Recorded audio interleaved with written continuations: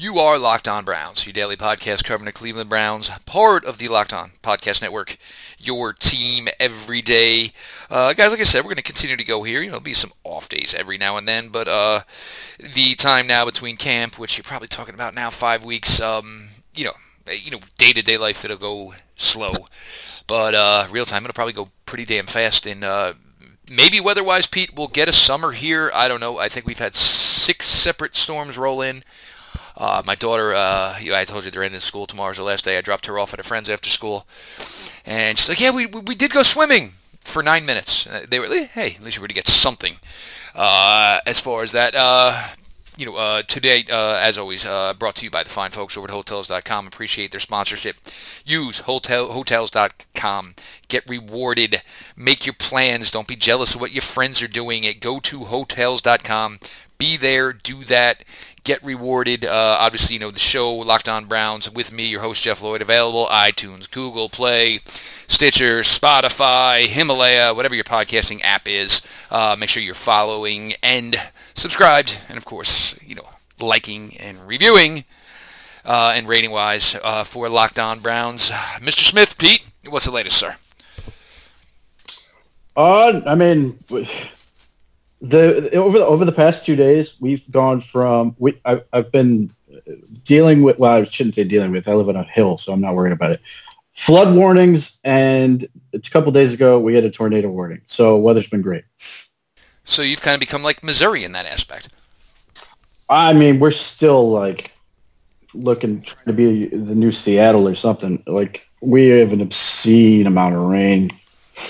Yeah, no, even today was rough. And my wife, she had to go out and run some errands. And, she's like, oh, I'm going to go out now. What do you be home? I was like, oh, I'll be home in about an hour. And, I kind of, look, we're to the age now where the kids can spend a little time home by themselves. I mean, obviously, doors are locked. They have phones. I've got over 120 pounds of pit bull in this house.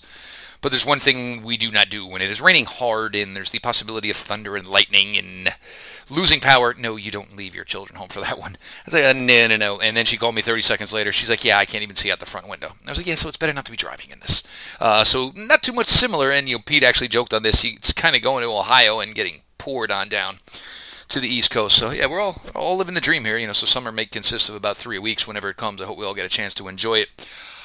Pete, interesting enough, somebody put something out there, and it seems, I guess this is the time, maybe it's because it's June, and maybe they think not a lot of people are noticing, is when the Bengal takes come out. And first things first, Pete and I spoke very well of Joe Mixon, the 2 games where the Browns faced him last year. And I just actually asked Pete this, and neither of us knew. You want to talk about the quietest, because I think it was something about he could lead the NFL in rushing this year, which, I made a little snarky comment. I did. And Pete and I, neither one of us had any idea that Joe Mixon won the AFC rushing title last year. None whatsoever. No. My feeling on this is the Bengals could have 2,000-yard receivers, a 1,500-yard rusher, and Joe Mixon, and still be the 4th place team in the division by a wide margin. Like, from an offensive talent standpoint, they could be effectively the Lions of the early 90s with Scott Mitchell, Herman Moore, Brett Perryman, and Barry Sanders. Looks really good, never results in wins. Well, yeah, I mean, your defense has a bunch of questions, and, your quarterback is Scott Mitchell, so you're limited on how far you can go. And ultimately, they did make the playoffs, but that was it.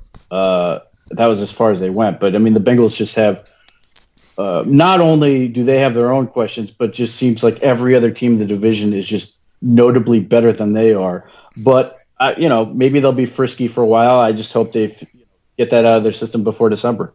Yeah, well, I mean, by that time, it should, Andy Dalton should be, wearing the nice jacket on the sidelines and then just figuring out which quarterback you want in the top of the 2020 NFL draft.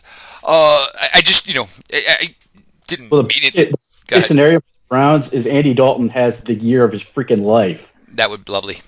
And they extend because he's on the last year of his contract, I think. If he's not, he's in a position where it's an easy out. But yeah, that's the talk is Mike Brown saying, we got to see if it's worth an extension. So as always, my lifelong stance is Andy Dalton for life for the Bengals as the best thing that could possibly happen to the Browns. So I'm hoping Andy Dalton crushes it this year, and the Bengals get settled with him for another, however many years. Nothing wrong with that. I'm not an Andy Dalton guy. I've never been one, and I guess maybe because if you're thinking Marvin Lewis finally isn't here, anybody is better than Marvin Lewis. I guess I can understand that if you're a Bengals fan, but nobody knows who the hell Zach Taylor is. We have no idea whatsoever, and Ryan Finley, was that the quarterback they ended up drafting, Pete? Ryan Finley? Yeah, I mean, so he's not beating out Jeff Driscoll, at least what Jeff Driscoll did last year. Well, I mean, Jeff Driscoll could save them a roster spot and be that fourth, fifth receiver. Andy Dalton is the worst of the environmental quarterbacks, and the environmental quarterbacks off the top of my head are Matt Ryan, he's the best, Dak Prescott, and then Andy Dalton, and they are as good within a certain range as the talent around them. Matt Ryan is certainly the best. If you put him on a shitty team, he wouldn't be terrible. Andy Dalton would be completely lost, but they tend to rise and fall from season to season depending on how good everybody else is around them. Yes, I just don't see it. I think they are the worst team in the AFC North. I don't know what they did this year that's going to improve things. Maybe Pittsburgh losing Antonio Brown, maybe close, makes that gap a little closer. I don't know, Baltimore. Yeah, I just don't see it. I'm not looking to pick on the Bengals here. Everybody's going to have their time as being the doormat. I just do think it's their time, and I do remember, wasn't it Njoku had like a 50-yard reception, and then they took the knee in like the 4 to close out that game? Yeah, that was the dagger. That little like choice route where he catches it and then takes it out. Spun in and went up. Yeah, got another 40 afterwards, where it could have made it even uglier with another touchdown there at the end, and whatever. Okay, whatever. So they got their, as Pete likes to say, that was where the Browns kind of got their batting practice cuts in, and cracked some long balls. With that, Marcus Mosher if you don't know Marcus obviously writes everywhere, but he also hosts the Locked On Cowboys podcast. Now he also works Raiders Wire. Some of these guys, they work incessantly. And he put up basically, I believe, if we're phrasing it right, Pete, it was the 3 worst what-if looking back draft scenarios. For the Raiders in recent memory. So, obviously, Pete, having dealt with this pretty much all of his life, we're going to get going here, and we're going to let Pete, I guess, rip the scab off the wound and a couple, and we can do this now, guys, because it's okay to joke about the past with where this product is now. But there's a couple of rip the scab off moments that Pete's going to give us. Pete, in no particular order, but whatever. Let's go. What do you got? So my favorite all-time what-if draft thing for the Browns is 2002 or 2001, and there's 2 parts to this because the first part of this was supposed to happen, and they changed, and Butch Davis changed at the last minute. He showed up the day of the draft and decided not to go this route. So the Browns were set to take, the entire building was set to take Richard Seymour. Third overall, Richard Seymour, who went to the New England Patriots, and at some point should be enshrined in Canton. He's absolutely a Hall of Famer to me. And Butch Davis showed up the day of the draft and said, "We're going with my gut. We're taking Gerard Warren, who was reputed lazy player, who had a really nice junior year. They were going to take him to be that impact nose tackle." And he was okay a couple times, but he just was never that good.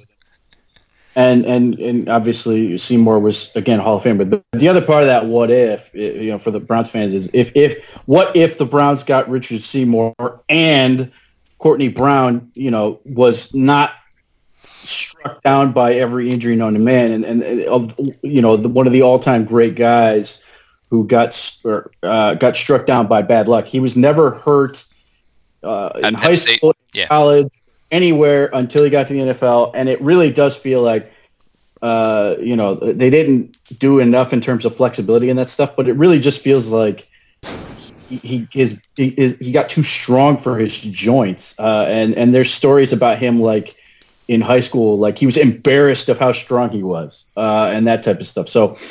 that what if is the what if Browns had Richard Seymour and a healthy Courtney Brown along with Tim Couch, who was good. They just never surrounded him. And they're the equally viable what if is if the Browns don't take Courtney Brown and instead take what's his face, the offensive tackle that went in 2000 to the Redskins. Let me see if I can find his name. Chris Samuels. Samuels, if they had taken him, that first pick overall, to ensure that they had, protection for Tim Couch, because they never, his best lineman, I think his entire time here was Dave Wollabaugh. But yeah, he, again, everybody would forgive it if Courtney Brown was great, but there's a reasonable argument to make that, that Chris Samuels was the pick just to ensure that Tim Couch, who was sacked something like 120 times in those first 2 years, wouldn't have been.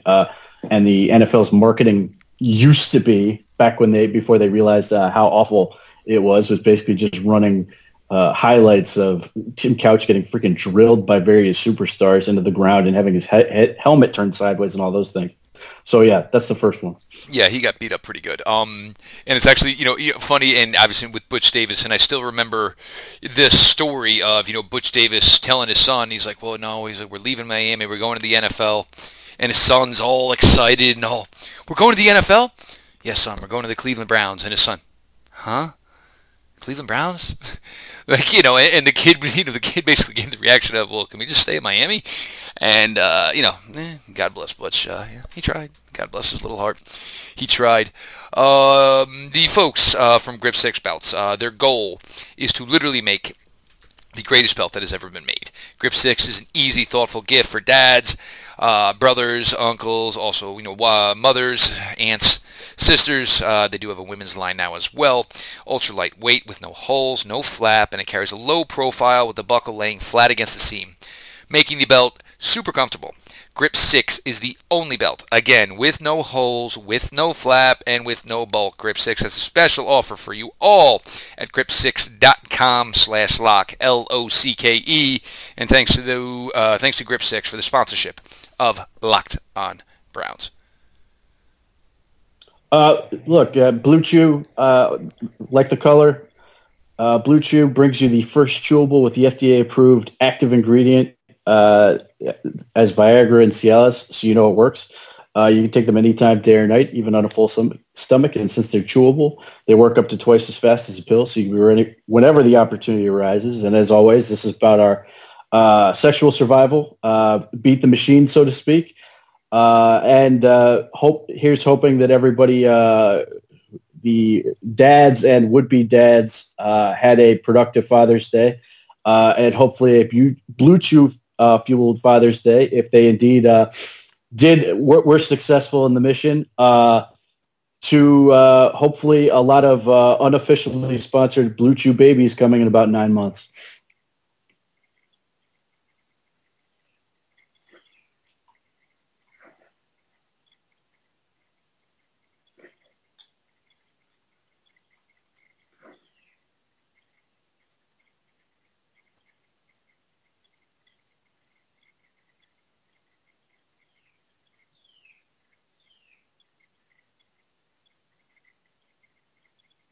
Did you die? Pete, tee up the next one here, and maybe this year wouldn't be as anticipated as it is because there would have been a taste of success before, hopefully, what will be the 2019 Cleveland Browns season. So the one that loves to be revisited is the 2011 draft, and the Browns famously traded down from 6 all the way down to 21. The Falcons traded up, gave up everything to get Julio Jones, and it's been a popular stomping point for Tony Grossi for years. And the fact is, he's wrong about this. And let's say the Browns do stay at sticks. The answer is still not Julio Jones. The answer is J.J. Watt, and it's not even close. You always take the defender. Well, I mean, Julio Jones is great. He's going to be a Hall of Famer. But J.J. Watt has basically carried a team that didn't have quarterbacks and anything else into the playoffs. Ultimately, they have not gotten as far as they would have liked to, and have blown a lot of opportunities. But J.J. Watt is, the Reggie White of his day, and I don't care who the receiver is. You're not doing better than that. So, if you stayed at 6 and ultimately you could have had J.J. Watt in that draft, that would have been absolutely the right pick. You can sit here and cry about Julio Jones all you want, but he's not even second for me. Tyron Smith would be second for me. You have arguably a Hall, a very good argument to ultimately the Hall of Fame, and given the Cowboys bump, he'll probably get there. But yeah, Julio Jones is great. You certainly wouldn't be upset with taking him, but it's J.J. Watt. Well, and the other thing is you can think about how well it would have worked out because you had your stalwart on offense at left tackle in Joe Thomas. You would have had your stalwart defensive line player in J.J. Watt, obviously both of Wisconsin, and that's a rough one. And the other thing was, at the time, if you're drafting 6, what are you doing going drop all the way to 20s? That was the head scratcher of that one for me. It was like, look, I can understand if you looked at it and said, ooh, there's 3 or 4 guys here we really like, so we don't have to draft at 6. We can go to 7, maybe 8, maybe even 9. No. All the way out of there, and that was that was just an absolute cluster F. There's just no way around that one whatsoever. Well, the package they got was great. They just happened to screw up basically every pick attached to it. They got a pair of first rounders. They got an extra third rounder and something else. I think another second rounder in there. And they just have to fan on every single pick. And ultimately, the Falcons found themselves in a huge hole because they struggled to sort of fill in the gaps left by that trade. But yeah, the trade itself wasn't bad. But again, if you were going to sit there, it's still not Julio Jones. And well, Atlanta, if you didn't freaking drop a 28-3 Super Bowl appearance, everything would have been worth it because it ended up being a freaking move that ended up netting you a Lombardi. So you know what? You can tell everybody, screw you. There's a Lombardi in the showcase. These are fun. They're always fun because obviously Pete and I, as much as we love the draft, and obviously we're just doing this Browns wise, and for you guys, look, it's good to poke fun at this now. Odell Beckham's here, so who cares about that or whatever? And look, you do have Myles Garrett now, and that's part of why we can go back and do this now because we did a show like this last year. I'm sure we'd be MF to the 9. Well, we'd probably get that anyway. All right, Pete, what's the last one you got? 2014. Everybody else in the league managed to land a bunch of star players, and the Browns managed to delicately navigate a star-laden first round to find both landmines. But just focusing on it, let's assume the Browns still trade down to Buffalo and end up at 9. In reality, they traded back up to 8 to get Justin Gilbert. Let's just sit at 9 and take Aaron Donald. And we get, a guy who's another guy who's going to ultimately end up in the Hall of Fame. And this is the same draft where Aaron Donald goes 13, Odell Beckham goes 12, Kyle Fuller goes 14, Ryan Shazier obviously had his, spinal issue, but he goes 15, Zach Martin goes 16, CJ Mosley goes 17. The Jets did something. And it's just a star-studded field. The Browns and the Jets are basically the two of the teams that managed to find a way to screw up one of the most star-laden drafts you're going to see in years and years and years, and managed to get nothing out of that first round. Ultimately, they were able to get Joel Bitonio, got Chris Kirksey. They drafted what's his face, who I really liked in the 4th round, if I find him. Let's see. Oh, Terrence West in the 3rd round. That did not work. I liked him too. That's right. We ended up going to the Ravens for a bit, right? The guy they did get in the 4th round, who I did really like, was Pierre Desir, and who's ultimately finding a lot of success now. And I thought he got let go too early, but nevertheless, he's found success now. So yeah, you get Justin Gilbert, who did nothing, to a Hall of Famer in Aaron Donald, and ultimately the Browns have found their way to Odell Beckham. And I remember that because we actually talked about this show last night, and Jeff Risdon was on because we talked about this with the Calvin Pryor moment. And when they had traded out, and I guess that's where Buffalo took Sammy Watkins at 6, Jeff Risdon, that is a nice move. I like it. It's a solid move. Browns trade up to 8 and take Justin Gilbert. And you literally could hear the liquid or whatever Jeff Risdon was drinking at the time. What? What did they just do? And, Justin Gilbert, hell of an athlete. He really was. And I liked the athleticism.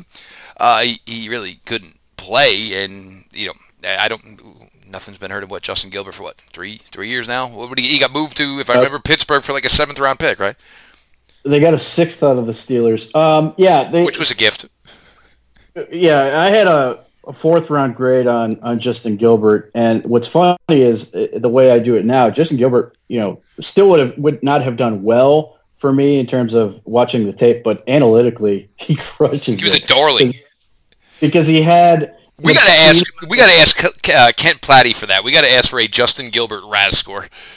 Oh, I'm sure he had like a 4.3 speed and all that.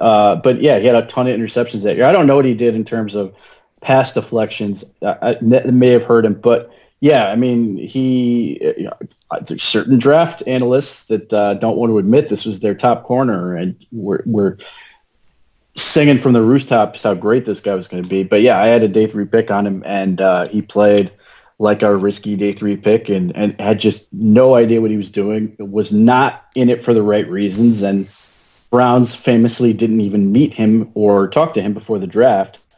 So yeah, bad. Everything about it was bad, and that wasn't even the worst pick. That the fact that Johnny Manziel wasn't the worst pick of that first round for them says a lot. And terrifies the living daylights out of you. That and Aaron Donald, Odell Beckham. How many players did you just not take in that scenario? So I did want to do that, guys. But the point of that is none of that freaking matters now. None of it. Not one iota. Not one drop of it. Because you have a franchise quarterback, you have depth at the running back position, you have Odell with Jarvis and Rashard, and it's just to show that even as bleak as times were, and none of it freaking matters anymore because you got a product that you're in love with as a fan base and guys you can get behind in Myles Garrett and Larry Ogunjobi. And even if Baker is just going to be the cockiest SOB in the room, everybody's going to say, well, he's my cockiest SOB. And it's just good to enjoy all that as we move on here. Let's see here. We're going to check on some listener questions. We do have a couple here. We're going to sneak those in. I think they're over on the LLB account, and we'll get to that. I tell you what, before we even go there, Pete, O.J. Simpson is on Twitter. What is this guy doing? Did you even see Norm Macdonald with the quote tweet to him? Or did you catch that or no? The comedian Norm Macdonald. He's like, I've been in Vegas. I know this golf course. I know that pool. Everyone knows where you are. This is probably not a good idea. And I don't think OJ, for as long as I don't think he's got any idea of the world he's in. And, oh, good God, I just don't see how any of this is going to end well for anybody. Yeah, I know this has caught a lot of people's attention. I've tried to ignore it. It's fascinating to me that he's sort of celebrated in some corners, and you realize what he actually did. Multiple issues with him, even if you're grasping on the straw that he didn't do the first one. What about the stealing the shit that he wasn't entitled to have because he owed 2 families $19 million? Well, that's the thing is like he's, You beat a double murder rap, you jackass. How can you go to jail for stealing shit that you weren't supposed to have anyway? Well, it was his. The thing was he managed to screw up. It was his stuff. It wasn't his stuff, though, because anything worth a monetary value he owed to these families. And that was the gift he got for not going to jail for the rest of his life. So, whether or not he people know where he is, the thing is, but that I'm surprised OJ isn't broadcasting because he will take any attention he can get at this point because he needs money for any number of reasons. But it's one of those things I ignore. It will hopefully go away and people will get bored. It seems like he's trying to delve into fantasy football. And where he made the cardinal mistake of, and this is one thing, and I know the fantasy community very well. The one thing the fantasy community never does is at players.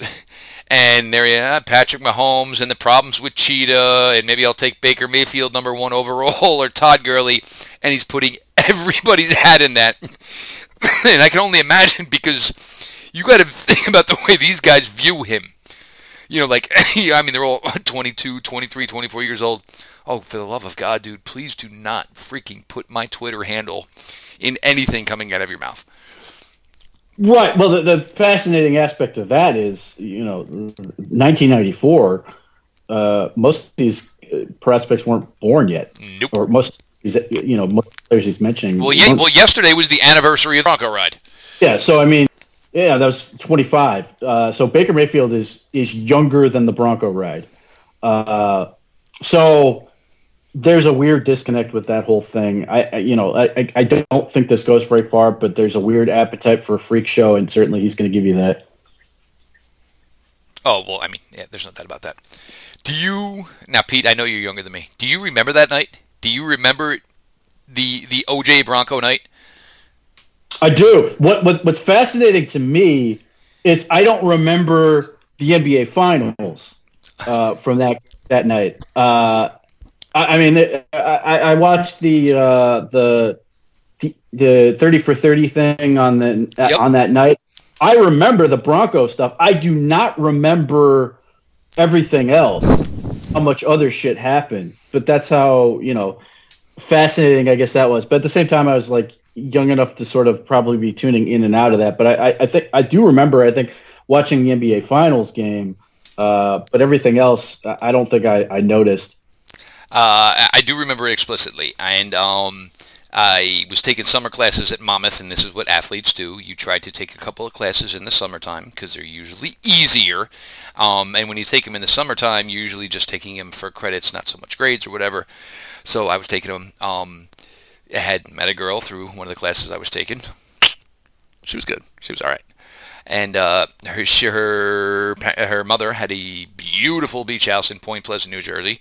So we were down there. She's like, "Oh no, come down, hang out, whatever." And because there were a couple of guys in class, and our professor actually was a huge basketball fan. So we had been talking about the NBA Finals, and she's like, "No, come down, we'll watch the game or whatever." And she was cool, like she was set for it. All food was ordered. We were going to sit and watch the game. And I was a big Knick fan at the time. Patrick Ewing, loved him to death. And when they went to the chase, it was like, well, this is pointless because they're not going to kill him on a highway with, now 87 million people. So she's like, and the boardwalk was there, the rides, all the scenario of a boardwalk environment. So now, we're walking the boardwalk, and literally I'm going past every, there's some houses intermittent. I'm kind of peeking through their windows, looking at the TV. They still got this freaking car chase on, and just going on. And of course, obviously the Knicks ended up blowing the series because they're the New York Knicks, and that's the way it is. But I will never forget that night. And then I do remember in college, and even me and my buddies were like, I can't believe we're sitting here hooked on a freaking trial and watching everything, and then watching all of this going down, and they're like, oh, all right, well, this was stupid. Everybody knows he's guilty. All right, just send him away for life. And then all of a sudden he was a free man, and it was like, what the flying F just happened? What just happened? It was crazy. And I joke, Pete, who's the first person that gets him on a podcast? It's got to be Barstool. Somebody Barstool is going to get this done. You know it. Yeah, they would be the obvious one, or somebody again, if he's trying to get to fantasy and gambling, I could see him end up with Bill Simmons or Cousin Sal or one of those.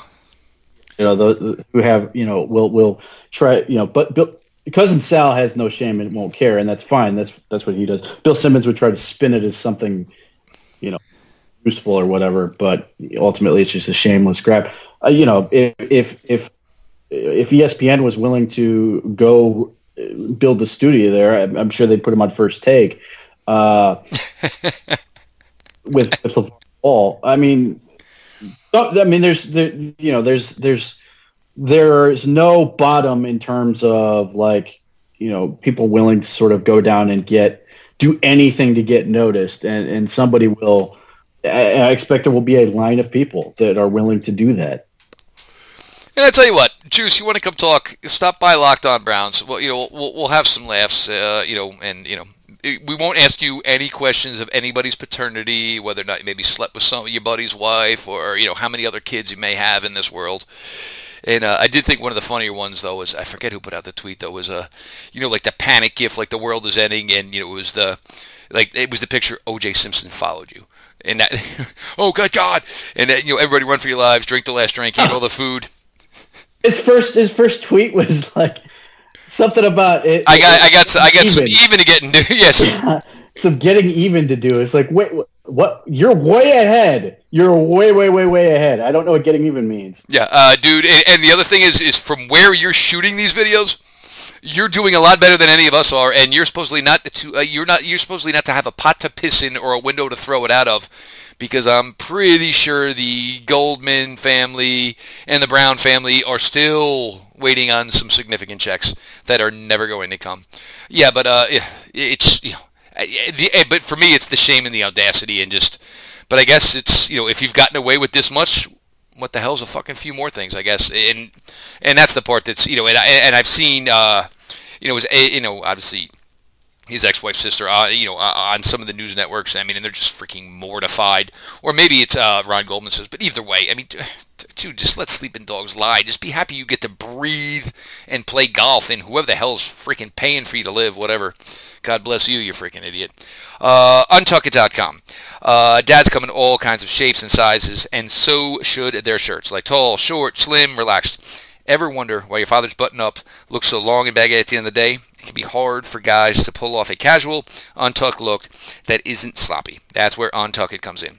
Untuck It is the solution that fits just right. Their shirts are specifically designed to look great untucked and feel comfortable at work or on the weekend, around the barbecue, soccer fields, whatever it is. No tucking or tailoring required. Go to untuckit.com, promo code NFL, to receive 20% off, and obviously, we thank you for their sponsorship of Locked On Browns. And now we'll get to some listener questions. But yeah, that is something I'd been meaning to get to. And look, sometimes I forget this stuff. And look, I just need my kids out of school. I am done with this year's school year. And come tomorrow at 12:10, that becomes official. Jason, B-L-O-C-H, Jason Bloch. Given Pete's inclination to move off Kareem Hunt as soon as possible to avoid any more off-field stuff, there's some yes there, but there also is some no to that statement, but we'll finish it. Do you see any scenario where Duke is in Cleveland next year and Kareem Hunt isn't? Well, sure. Kareem Hunt gets in trouble. Kareem Hunt gets, there's a video comes out of Kareem Hunt. I mean, that's the scenario where Kareem Hunt is gone and Duke isn't, or major injury before we get to that point. That would be the other issue in terms of unless he's forgotten how to play football. That's he's still great. I've reports in minicamp where he's still outstanding and those type of things. So it's injury or some other awful incident that just is the end of it. But I mean, it could also be this, where with all the BS that's going around in the entire scenario with Duke Johnson, where he really finds a role, and we've talked about this, where he puts up a statistical anomaly that none of us saw coming, and then once it comes to the deadline, and if the Browns are humming, and the last thing you're going to do right now is upset the apple cart, and you bring Kareem in, and even if he chooses to, he comes to be a nice part of it, Kareem Hunt would probably be the more lucrative asset as long as he has kept himself clean, because you're still not paying him what Duke is making.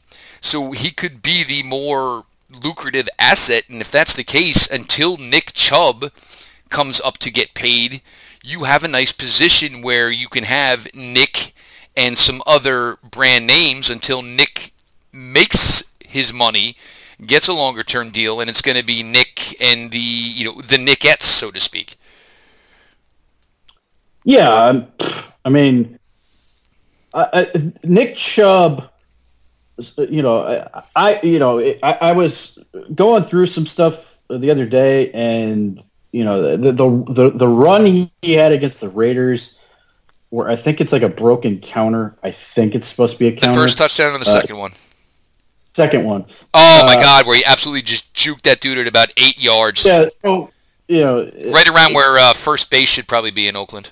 Right. So the Raiders set up and make a really, really nice call where they have a late blitz. The Mike backer comes downhill, and it seems like Treader and Zeitler aren't entirely sure who they're supposed to block, but they've got Hubbard pulling, and the Mike backer goes right through. And he manages to miss the tackle on Nick Chubb. He's sort of getting shoved a little bit by Hubbard. And then at that point, it is Nick Chubb making a bunch of guys miss, gets up through the hole, gets a block from Njoku, then finds a block by Rashard Higgins, and ultimately houses it. But again, it looks to me like it's supposed to be a counter that's completely busted. The play should be dead on arrival. And Nick Chubb scores, and that's like the moment where it's like, oh man, this dude is really good. Like the first touchdown has some really nice blocking, and he makes a couple really nice moves and gets there. But the second one is almost entirely him, just making it happen. He gets a couple nice downfield blocks from guys who block well for him. But yeah, Kareem Hunt is phenomenal in terms of what he's able to do when he's not kicking women on tape. So if Nick Chubb can sort of reach his peak, he has the talent to sort of surpass that. But that it's really hard to imagine that there's a situation where they're not going to find ways to get both of those guys the ball, and then we're going to have to talk about all this talk about the defensive line stuff. About getting them a nickname, that it'll be, what do you call Nick Chubb and Kareem Hunt as a duo theoretically when they get going, if they're as good as they should be, and then it's a question of basically how long do you keep those two guys together. Yeah, and look, and there's always that thing, and this goes on with wide receiver position, this goes on with the running back position. And it's not that you're tight, and it's not that you don't respect the other guys you're playing with, but it's that anything you can do, I think I can do better. And that's one of the good things about bringing in a guy like Kareem Hunt is because when he gets his opportunities, what he's going to want to say inside his body and inside his mind is, well, Nick's out this play? Well, all right, well, Nick's going to be out for a while because this is going to the house. And Nick's going to think the same thing. All right, we got 2nd 7 at the 45. We're going off left tackle. All right, Kareem, take the hat off, sit down for a while because this is going to the house. And that's just, and it fuels each other. I do want to thank, and let me just make sure I get his @ right, at Never Been Wrong, N, capital B, capital W, Never Been Wrong 1. We have a Justin Gilbert RAS score, Pete. Overall RAS score of 9.05. A 40 time of 4.37. A 20 split of 2.57. 10-yard split of 1.54. That shows you how much long speed Justin Gilbert had. Bench 20 for a lazy SOB like Justin Gilbert. That's an impressive bench. Vert, 35.5. A 10.6 broad jump. And a 3-cone of 6.92. Pete, athletically and metrically, that's pretty impressive. Yeah, he crushed the genetic lottery, and had it was all there for him. He's a knucklehead that didn't didn't want to be great. Was more concerned about what football was going to do for him. And just didn't know how, and when he faced some adversity, just didn't know how to deal with it or sort of fight through it, and just became just a mess for him. And he just did not have the tools to sort of deal with it. And this was not a secret, is that basically anybody that talked to him, which is a big reason why the Browns had a problem, is basically came off with the idea that this dude just doesn't get it. and that's where the evaluation was clearly missed. And that's why he was a bad fit, because he's somebody that probably needed to go to a better team, even if you start right away and say, well, look, this is how we do it at this level.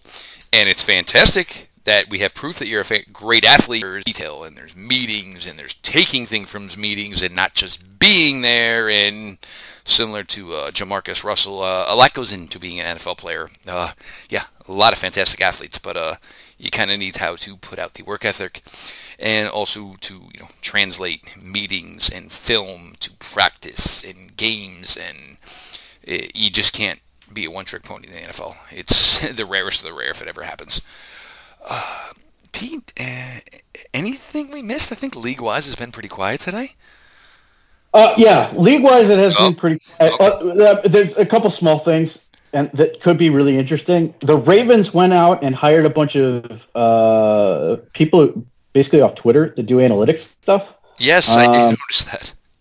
Which, again, could be genuinely fascinating, especially if they're doing, some things on offense. I think it could be more valuable for what they're doing on defense. And the other thing that has nothing to do with the NFL anymore is Rod Smart. He hates me. Yeah. Had disappeared for a week, but he has apparently been found safe. Safe and sound. They did get him. Okay. Located, and that's one of those where you're like, oh no, they're going to find a body and it's going to be bad. Rashaan Salam. That was the first thing I was thinking, is you're going to find this guy in a park under a tree somewhere, and nobody wants that, but good for him. So yeah, safe and sound. The former Eagle/Panther, who's more known for his brief stint in the XFL than anything. I'm not sure if there's another player I could name from the XFL other than him. From the XFL? I don't think so. But, and it was just because of he hate me. Yeah, which that caught on big time. But yeah, so thank God he's okay. Hopefully it was just because he's also about that age where you worry about because and the first thing it was Rod Smart's 42. I was like, holy crap, Rod Smart's 42, and it's always a constant reminder of how old and how much has gone on. But then you're worried about CT and all that stuff, which usually leads to bad things. But off the top of your head, I sure as hell can't. What year was the XFL? It was either 2000 or 2001. I remember watching the inaugural game, and I was in an apartment about 10, 12 minutes from my parents' house. I remember it, and the reason and I don't forget, it was because I remember watching, I think it was, was it the New Jersey Gladiators, New York, New Jersey Gladiators or whatever. But remember, the coin toss consisted of the ball being put on the 50-yard line and two guys 5 yards apart trying to get who could get the fumble first. It was like that. The coin toss was a lawsuit waiting to happen. Oh, it was basically an Oklahoma drill. Somebody was going to die or break a neck. Yes. It was going to be a concussion or shoulder breaker thing where somebody gets twisted up. Apparently, 2001. So that's fascinating. And there's another one, guys. If you haven't seen that one, there is another fantastic 30 for 30. And I'll be honest, I cannot believe the McMahon family and the amount of success that they have had are about to go down this road once again. I mean, I just don't know how it works, because, I mean, if it's going to be played around now, how do you tell your family it's beautiful out, it's nice weather? Well, granted, it's obviously not been, but we're going to go drop $250, and usually in that scenario, maybe if you got a son, a lot of women are football fans, obviously, and girls grow up to be football fans, but you're talking about the most submarginal of players, and you're trying to go justify to spend $250 to $300 to go watch a whole bunch of people that the only people really who know them, Pete, are Draft Twitter. Yeah, they're doing it all in the Southeast, aren't they? Like all the teams are basically in the Southeast, I think. Or somewhere in that neighborhood. Well, I know there's a team in this area. There's a Washington franchise, but I don't think it's. If you want to say most of it is south of the Mason-Dixon line, yes, I do believe you're right there.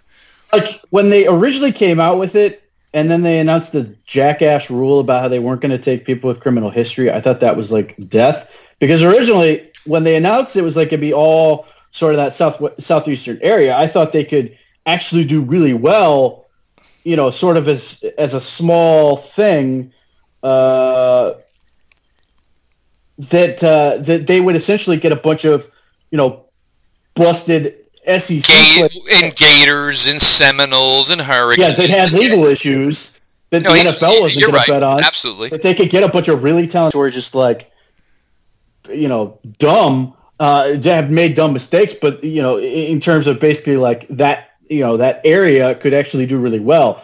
But I don't know enough about this to be well versed on it, but some people have suggested that the part of the reason that Vince McMahon is going back into the XFL is because they are worried that the time is fast approaching where the WWE is sort of going to be, and it's not that it will stop making money, but they're going to run into real issues with basically liability and actually having to pay people and some of the other issues that ultimately that a lot of this is looking as a way to sort of, get themselves out and create an additional way of revenue. If not, I don't think they're necessarily looking to get out of the WWE, but that this gives them a way to sort of, if it were to go badly, that they'd have another way to sort of, keep generating money.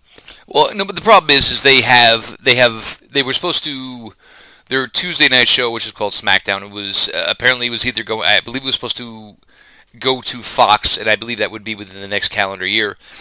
But ratings are down, and that is the problem. Is you're trying to do 5 hours a week between Monday night, which is 3 hours, and then Tuesday night, which is 2 hours, and with the more extreme their athletes are trying to go to, you get more injuries, and it's watering down the product, and you get to the point where you don't have enough to fill out a card of quality people if it was maybe 2 hours on one night and 2 hours on the next. And the problem is the most entertaining part is probably the women. They're overall they're more athletic.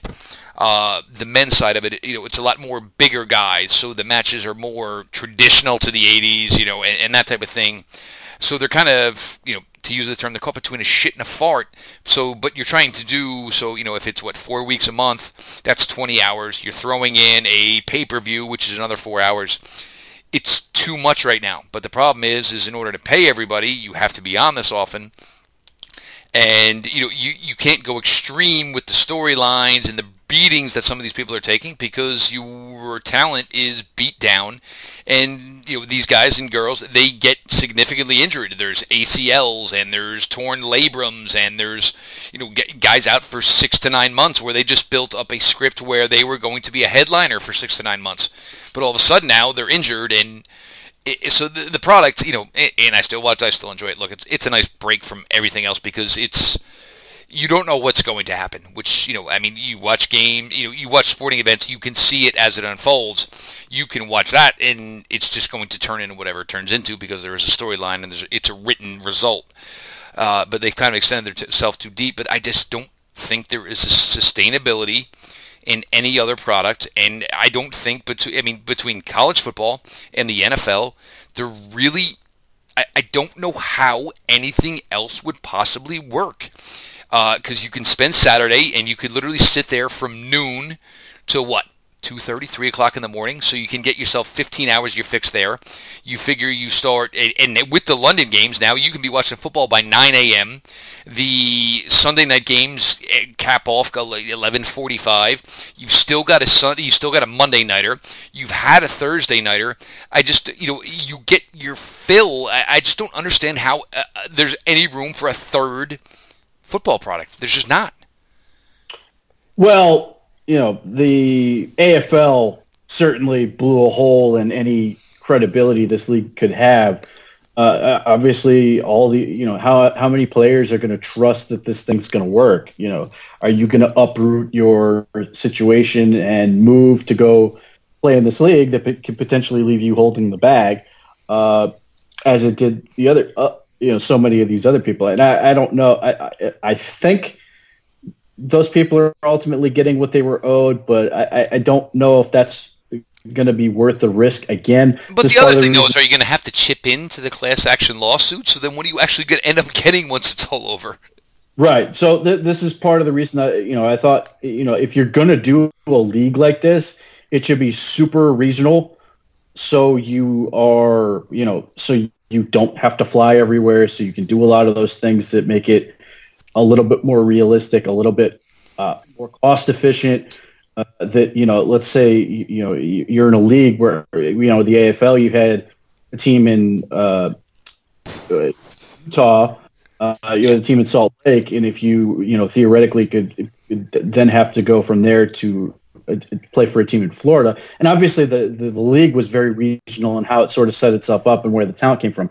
But that's why I thought, and we'll see how it ultimately gets done. It doesn't sound like they're going like that way, but if you had sort of a league that basically extends from Texas to Florida, wraps up to maybe as up to Tennessee, and that basically that big old that SEC region, that you could have sort of a small league that gets enough interest to be on TV, that fills programming for networks like the NFL Network, which can't program itself for shit, CBS Sports, and those type of things, that you have enough interest in it that it can potentially generate you enough revenue, and you can fight some of those costs of like air travel and some of those things that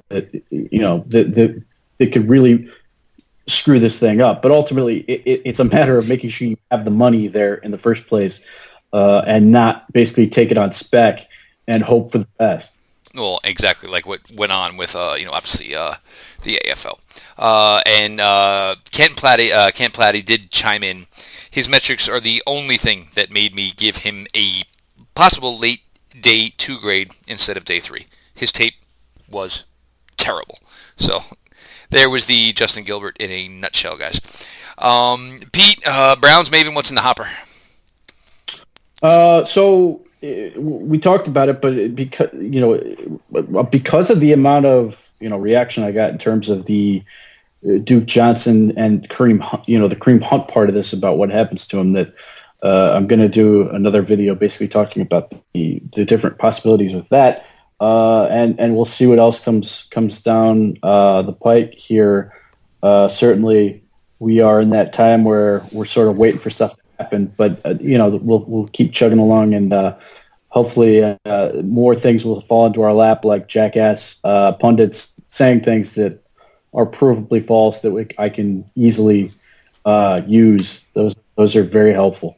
Yeah, it's always nice when somebody missteps or makes for a stupid scenario, which obviously gives us gives Pete reads and gives us listens over here. At Browns Maven on Twitter, make sure you check that out. That's where you can find all of Pete's work here now. As we mentioned last night, there's been some changes with Maven and something with SI. I mean, where that goes. Yeah, it's interesting. I still have no idea what that means for me, but yeah, it's a big deal to to basically take operational control of Sports Illustrated. That's but again, I don't know what that actually means yet. Still, but hopefully that all I can say is I hope that means good news for me. Yes, and I'm sure there'll be a nice big email sent out. But check out obviously at Browns Maven, brownsmaven.com. At _ Pete Smith, throw a follow over there. As always, appreciate Pete for his time and his effort here as we try to build this growth together. And I know what we're doing right now, listen-wise, and I love it. And I remember where we were with the pregame show and the postgame show, and that is the part I cannot tell you how excited I am to get into the 19 regular season, because it was 18 alone was a fun ride, and with all that's going should be going on here, I'm literally almost like if you could tell me right now you could give me a Rip Van Winkle and we could maybe get to the 3rd preseason game, I'd probably sign up for it. I would. I'm just looking forward to it because we all just want to see it. Is this it? Is everything that we believe going to come to fruition, which I do believe it's going to in a good enough aspect. I'm not going to say stupid shit like Super Bowl. I'm not a moron. But, will there be a January football game? I do think there will, and that is what I am looking forward to here. The at Locked On Browns, all lowercase, Twitter account. Make sure you throw a follow over there. Guys, if there's something you don't want to put on Twitter, and I understand some of you people aren't big on Twitter, but you're on Twitter, any questions, suggestions, things you want talked about, anything, send a DM over there. At me personally, at Jeff_LJ_Lloyd. Throw a follow over there. Ratings, reviews, whatever podcasting app you use, please, they're always appreciated. Keep those coming. Helps with the growth of the show. Lets everybody know Pete and I are busting our asses out here every single day. To Hotels.com, to Grip 6, to the folks over at Untuckit and the folks at Blue Chew. We appreciate the sponsorship. As the show grows, obviously advertising is going to grow, guys. I will tell you one thing. I do get some gripes every now and then about the advertising and the commercial. We're asked at Locked On Browns to give you about a 30-minute show per day. Pete and I have never sat down and given you a 30-minute show. So even though there's more ads, you guys are getting 20 to probably 30 minutes more of product than a lot of other shows on this network do. And we've always done this. We just like to chop it up. Tomorrow night's going to be a fun one. Former Arizona State All-American Kyle Murphy, part of the, I believe, if I remember correctly, it's the 96 Rose Bowl against Ohio State. Our boy Kyle took the L that day, but it'll be a fun story. Obviously, Kyle, played with Jake Plummer. Kyle knows Adam Archuleta. Kyle is a coach working specifically with offensive linemen, so him and Peter will be able to talk some offensive line. We'll be able to talk some stories of his, career at Arizona State. We'll be able to talk about knowing, I'm sorry, not Adam, obviously Pat Tillman, knowing Pat, knowing Jake Plummer and playing with him and having his, basically covering his back. So tomorrow night will be a fun one, so make sure you check that out. This has been your daily delivery of all things Dog Pound, LGB on the LOB. Let's go Browns.